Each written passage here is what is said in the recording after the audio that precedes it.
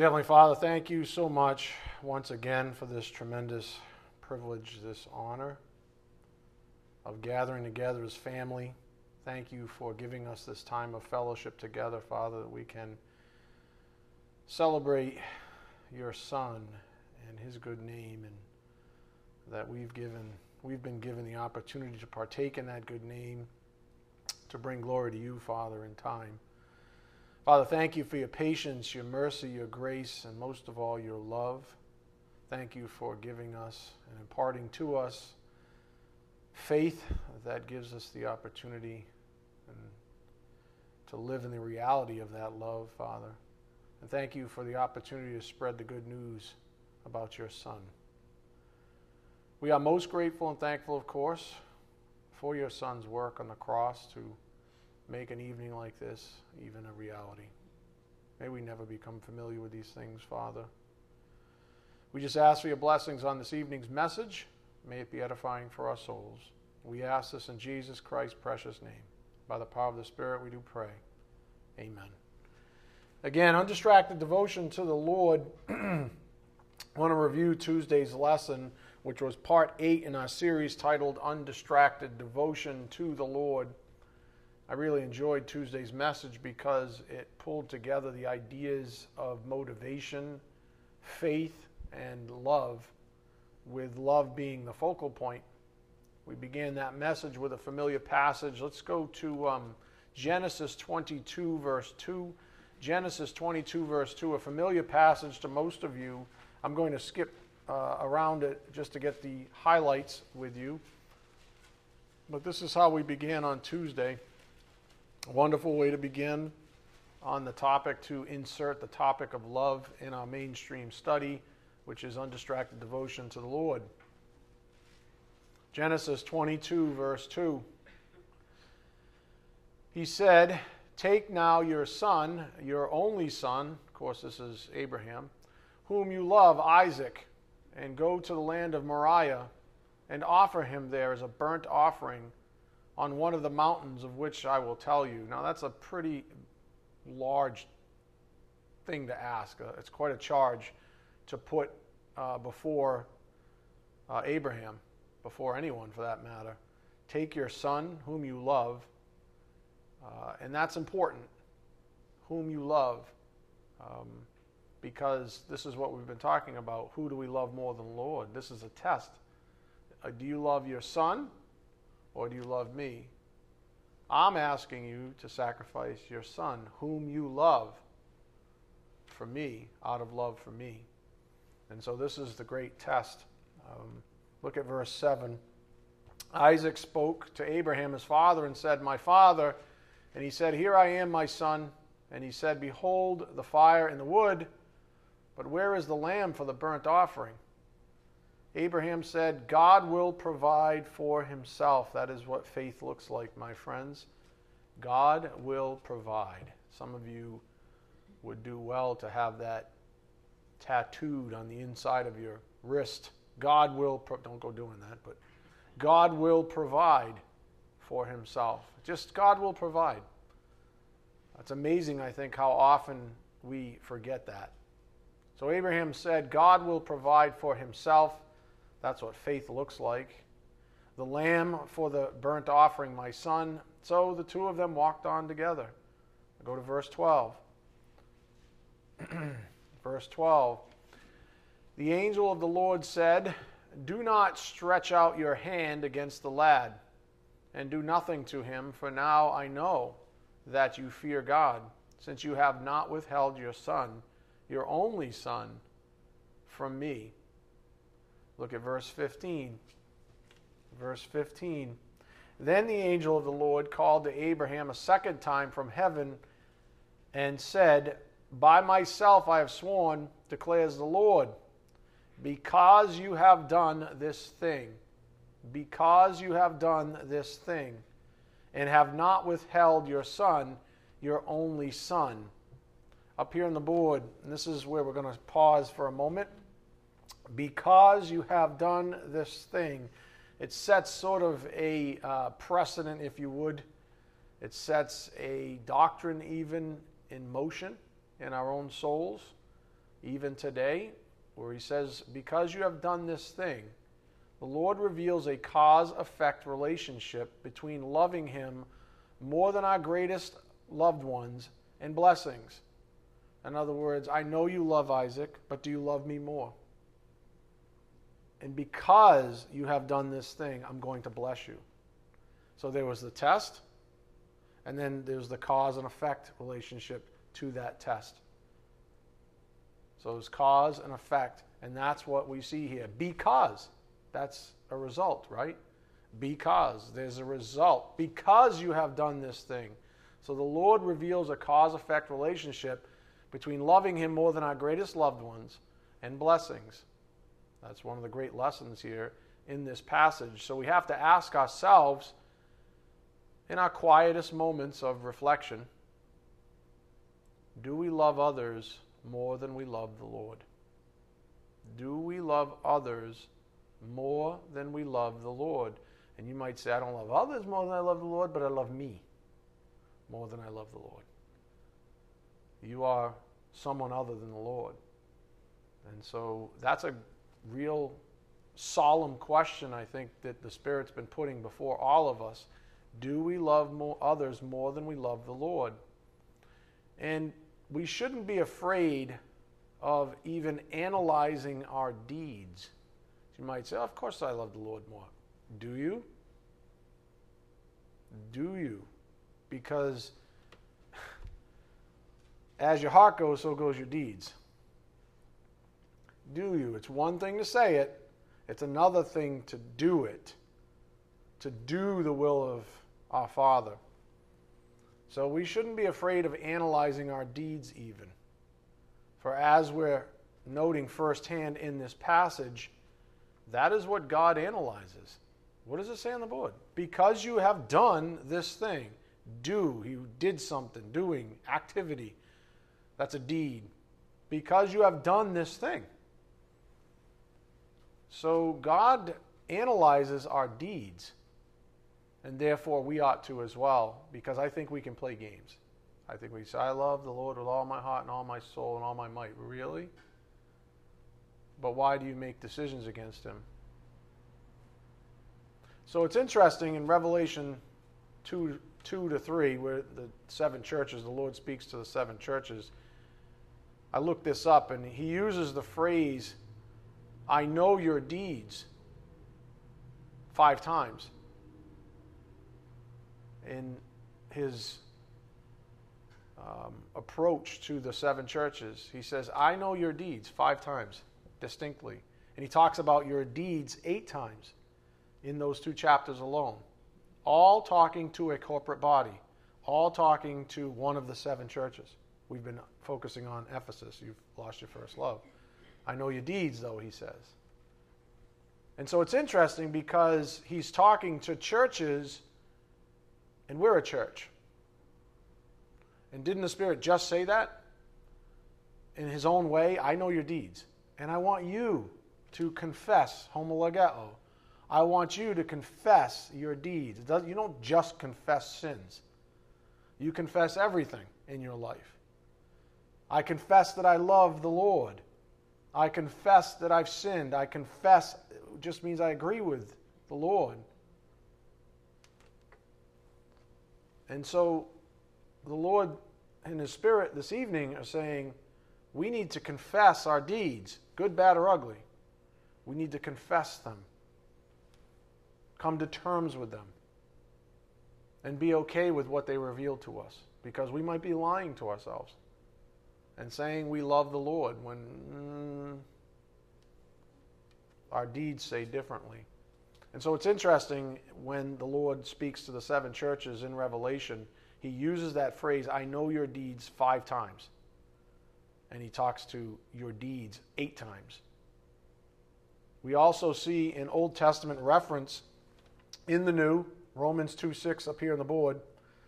God will render to each person according to his deeds.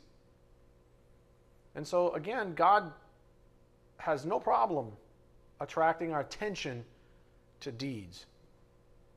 He's not a big fan of lip service, frankly.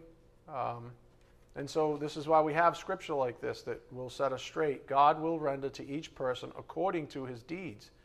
Again, look at verse 16 in Genesis 22. And he said, by myself I have sworn, declares the Lord, because you have done this thing, and have not withheld your son, your only son. Again, this is quite a telling deed, isn't it? Because you have not withheld your son, the one whom you love. It was his only son.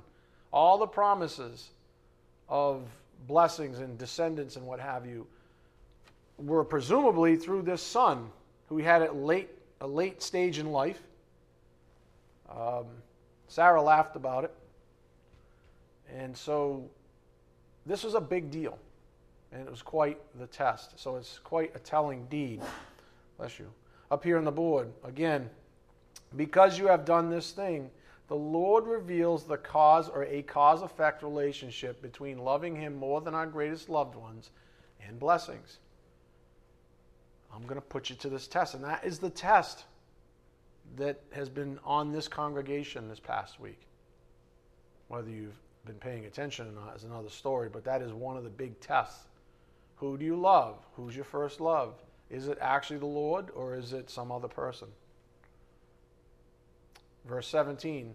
Indeed, he says, he carries on, because you have done this thing, withheld your son, or not withheld your son, indeed, I will greatly bless you. And just as a note, these blessings span beyond just Abraham's progeny, his descendants. Now, the Lord carries on and says, you're going to have descendants, seed is sand of the seashore, etc., etc. But he says, I will greatly bless you. And, so you see there's much broader blessing in view. He said, I will greatly bless you. That could be a lot of things. But it's on the coattails. It's cause and effect. Because you have done this thing. And in addition to, specifically, he says, I will greatly multiply your seed as the stars of the heavens and as the sand which is on the seashore. And your seed shall possess the gate of their enemies. In your seed all the nations of the earth shall be blessed, because you have obeyed my voice.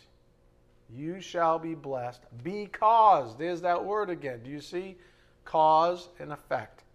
Now, we don't all have Isaacs, who he has asked us to sacrifice. But we have other things in our lives that we care deeply about.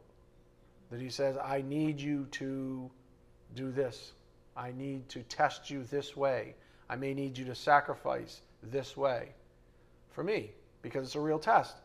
And because you pass the test, I'll bless you. That's what he's saying here. Because you have obeyed my voice. You hear his voice every time you sit in those seats. You're hearing it right now. He's telling you. Because is a cause and effect. Blessings, whether you like it or not, are conditional. Not all, but the ones we're talking about are conditional. He says, because you obeyed my voice, I'm going to bless you. You shouldn't be afraid of that. It should charge you up in a way. Because if you know that you abide in his commandments, if you keep his commandments and abide in his love, you get blessed. It makes it nice and clear. So this is an important lesson for all of us to ponder. The fact that the Bible never skirts the issue of cause and effect when it comes to conditional blessings is something we must accept wholly. Again, let me read that again. The fact that the Bible never skirts the issue of cause and effect when it comes to conditional blessings is something we must accept wholly. And here's the problem. I think it's sometimes easier to say, well, God loves me, so he's going to overlook that. We say stuff like that, don't we?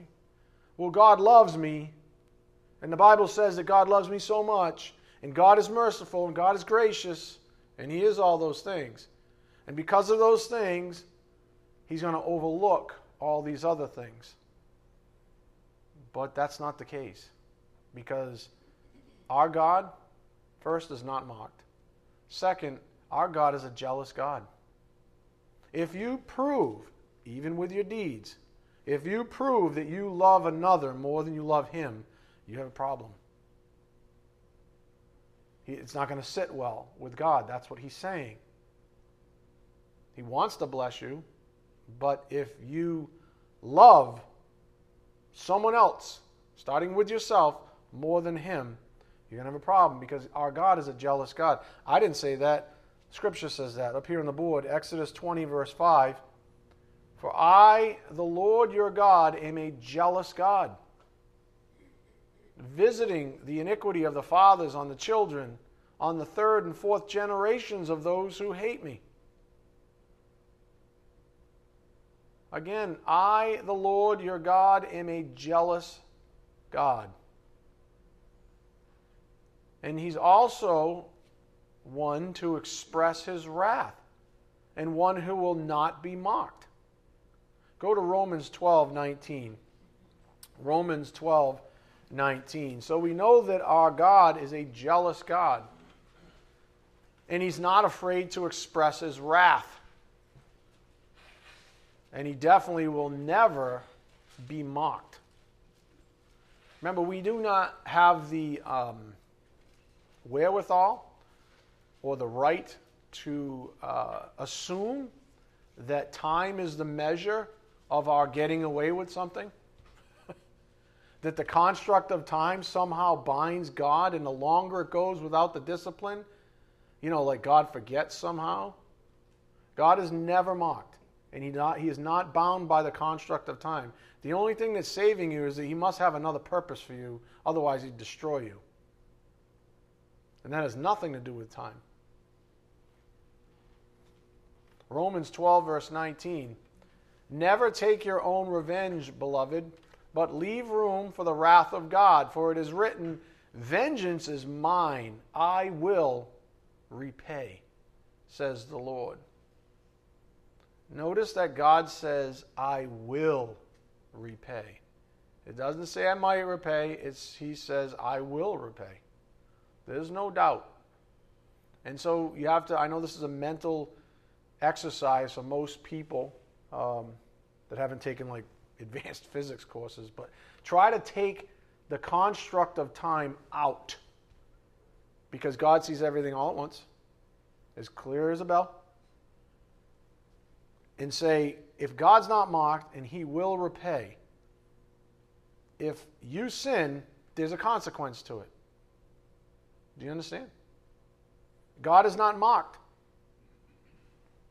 So you have to pull out time and say that collapses everything, compresses everything into one reality that is God's viewpoint on things. And we have these doctrines. I will repay. Vengeance is mine.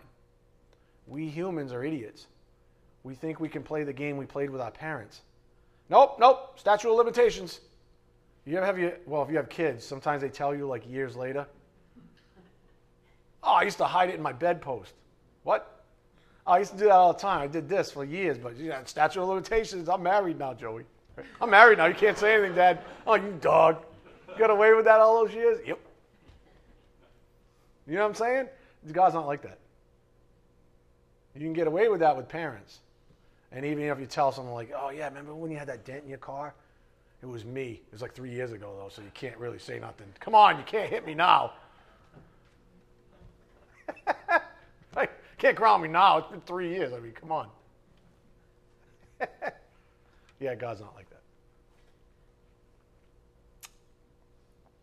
God says, I will repay. In other words, there's a cause-effect relationship that ends in cursing too. And that's something that came up on Tuesday. There's a cause-effect relationship that ends in cursing too. But let's get back to the positive side here. That is the cause-effect nature of blessings.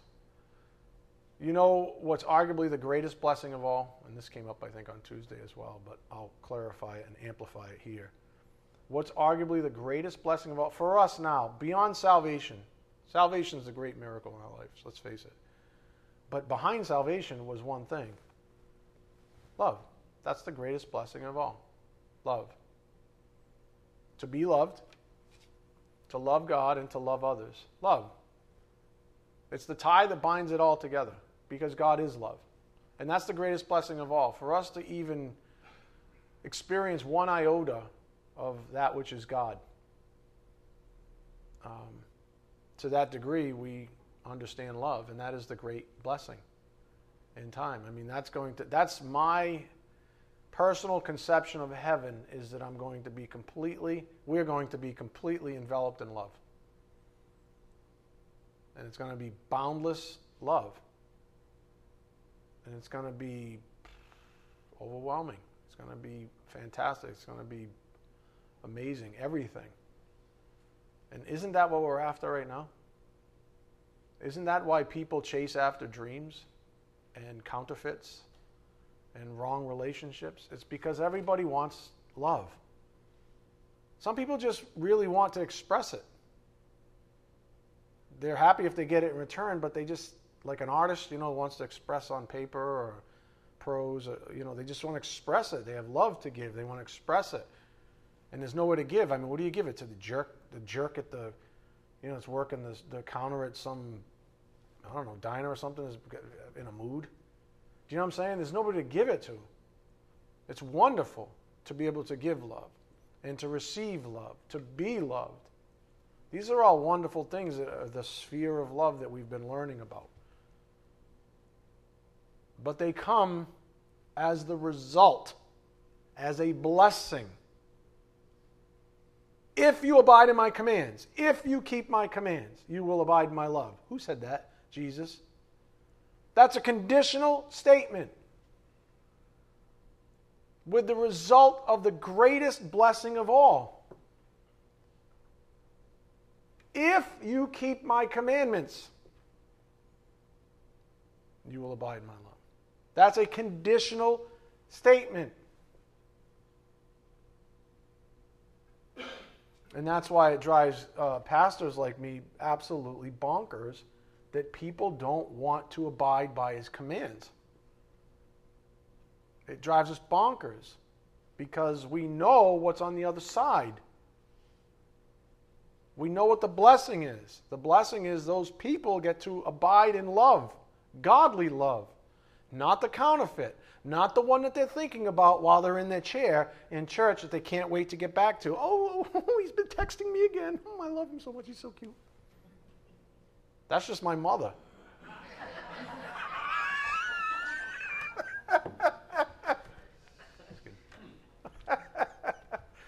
You know what I'm saying, though?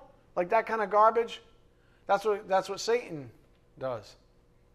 He says, I want to give you counterfeit love. I'll give you the blessing, and you don't have to uphold the command. I'll give you a counterfeit blessing, and you don't have to uphold the cause. I'm going to give you a workaround. And most people, like, okay, I'd rather have it now. I'll sacrifice my first love. When we abide in his love, we are blessed. That is what the Bible tells us over and over and over and over again. When we abide in his love, we are blessed. That's the point that Jesus was making. Go to John 15, verse 7. I'm going to show you these conditional statements. John 15, verse 7. It's all the Spirit's trying to say. Remember, the Spirit is the Spirit of Christ. So when you see your red letters in there, that's the same Spirit that inspired those things to be written down as the person who was saying them, which is Jesus Christ. They're one and the same. They have the same mind, the same heart, the same God. John 15, verse 7. If, you know what an if is? It's called a condition. A conditional statement is just been opened up. If you abide in me, and my words abide in you, ask whatever you wish, and it will be done for you. My Father is glorified by this, that you bear much fruit, and so prove to be my disciples. Just as the Father has loved me, I have also loved you. Abide in my love. How do I do that, Jesus? Tell me. How do I do that? First he says, if you abide in me and my words abide in you, ask whatever you want. My dad likes doing things for his children. But you got to abide in them. Well, how do I do this, Jesus? Well, he says in verse 10, if, another conditional statement, if you keep my commandments, you will abide in my love. You see it? It's just cause and effect. If you keep my commandments, you will abide in my love, just as I have kept my Father's commandments and abide in his love. These things I have spoken to you so that, in other words, the resultant blessing, the ultimate one, in many ways, my joy may be in you, and that your joy may be made full. Isn't joy the result of being in love? Isn't that what everybody's after? I'm so in love, I'm so happy, I'm so joyful. 2 months later, what a jackass. Will you ever say that about the Lord? Never. Because he never lets you down. These things I have spoken to you so that my joy may be in you and that your joy may be made full. I hope you see from verse 7 through 11 a continuum, a pair of conditional statements that really just lay it all out in the line. This is what I love about Jesus' teaching so much. He just never mixed his words. He just said it. And it's perfectly stated. And it's just amazing how many people do not want the truth. I just had that conversation with someone the other day. People just don't want the truth. There it is. In what? 7, 8, 9, 10, 11. I had to do that for real. That's sad. 5 verses. You pretty much have an entire, I don't even know, a year of prayer. An entire month of deep meditation in 5 verses. A whole series to teach believers in 5 verses. I could right now, looking at that, seriously, it has nothing to do with me, easily write 10 blogs on those. Easily write 10 blogs on 5 verses. Anyways, a little further along, John makes a similar statement, or he writes a similar statement. John 16:24. Until now, you're not there yet? It wasn't like instantaneous? Oh, that's right, you're not God. You need time. John 16:24. Until now you have asked for nothing in my name. Ask and you will receive. But you have to abide. Remember? We just read that in verse 15. Abide and you can ask whatever you want. A little further on he says, until now you have asked for nothing in my name.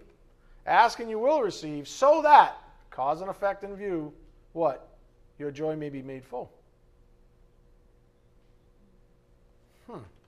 So if we synthesize what the Lord is saying throughout these passages of Scripture, we realize that such blessings are indeed conditioned upon our abiding and then asking in prayer in accordance with his divine will.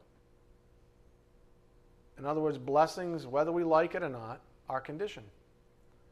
Joy, love, abiding in love, these are conditioned. He said it. So they're conditioned. These are conditions. One account we've looked at regarding all of this, of course, was the one we began with, which was Abraham's. Here's what the Spirit had to say about that up here on the board. This is from Tuesday's lesson. And it's just a bit of perspective. How about looking at Abraham's test as a test of love as well? Not just faith. He's in the Hebrews 11 Hall of Fame of Faith, etc. But how about love? How about looking at it as a test of love? Because remember when we read it, it's recorded, I know you love your son. He's the only son you got. I know you love him. This is a big test. And Abraham passed it because essentially he said, I love you more. So again, as we've studied, Abraham is in the Hall of Fame of Faith in Hebrews 11, but we shouldn't limit what is actually disclosed to us about Abraham in that beloved passage. We might view that passage with a particular lens that Paul provided back in 1 Corinthians 13:13 up here on the board. But now faith, hope, love, abide these three, but the greatest of these is love. But the greatest of these is love. And so we can look at Abraham's account and say he loved God more than he loved his own son. And I don't know about you, but I know very few people that could say that the way Abraham obviously could. How many people could take, some of you couldn't even take your animal. If God said, take your cat out on the lawn and sacrifice it to me. Some of you would be like, nope, not happening. Take your dog. Take your gerbil. Nope, not happening. Not happening. Someone might have a gerbil. I don't know. What do people go with? Guinea pigs now? Scott's like, yeah, I could just do that. Scott's trying to tame some of the turkeys in his backyard. It's not going to work, Scott. Some of you couldn't even do that. Never mind your son, who you waited 100 years for. So after all of this, we can conclude with confidence that blessings like joy and peace, you ready? They're conditional. They're conditional. We can conclude that the great blessings that everyone wants, joy, peace, abiding in love, they're conditional. I think maybe a lot of Christians don't understand this. That would be my guess. Or they don't want to understand it because they don't want the truth. They want their counterfeit loves and they want their cake and they want to eat it too, that thing. They want their counterfeits and they want Jesus. They want both. And Jesus is saying, no, you can't have both. You can have me or that. If you have me, if you abide in me and my commandments, then I'll give you these blessings. But if you choose to abide to whatever degree you do it, and these other things, you're losing out. So these blessings are conditional. And I think a lot of Christians don't understand it or don't want to understand it. The truth is that we lose such blessings when we choose to focus our attention and often our affections on someone or something other than our first love, who is Jesus Christ. Arguably, our greatest failure is with people we love. I think most of us would agree with that people, or even, I brought up pets, and some of you squirmed. I know that you love your pets, but I don't, whatever. But our greatest failure is with people, typically, that we love.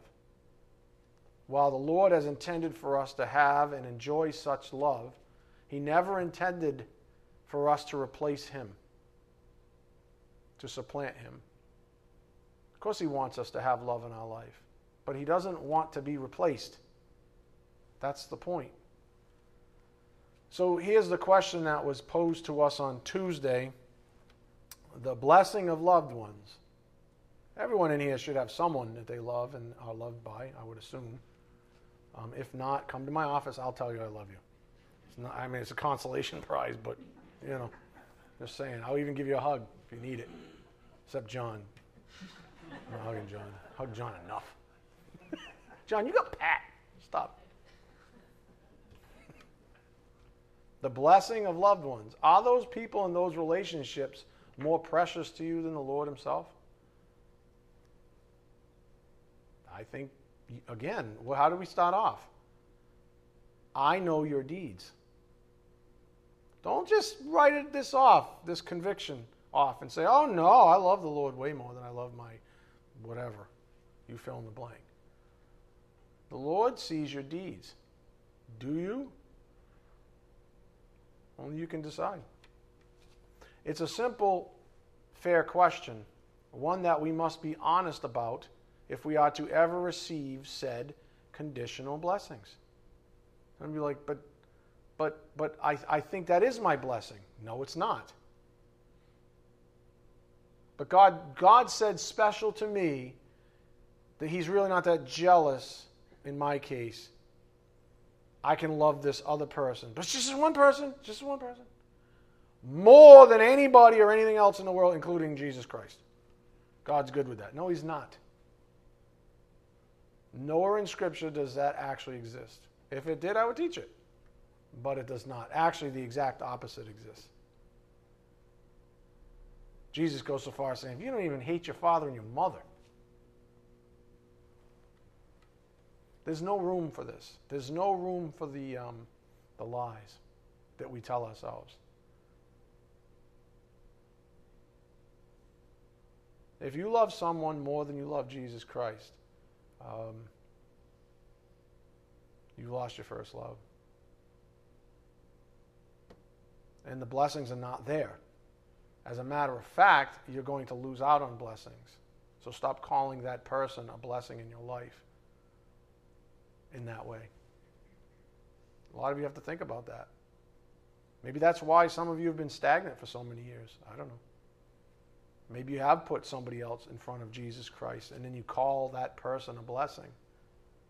They might supposed to be a blessing, but you've perverted the blessing by putting them up on a pedestal above the Lord. Putting your relationship with them above the Lord. That's why I always get angry when I hear of people, missing church because their spouse is being a jackass. To hell with them. Leave the house and go to church. Seriously. Nobody has a right to stand between you and the Lord.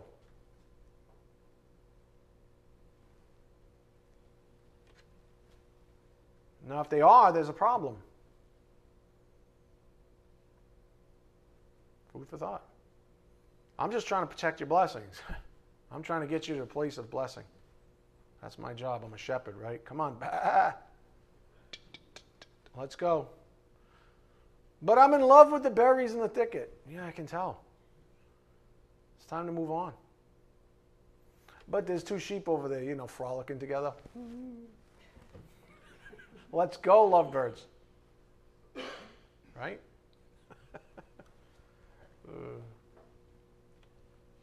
So we have to be honest if we're ever to receive said conditional blessings. Said differently, to whatever degree we love others more than the Lord,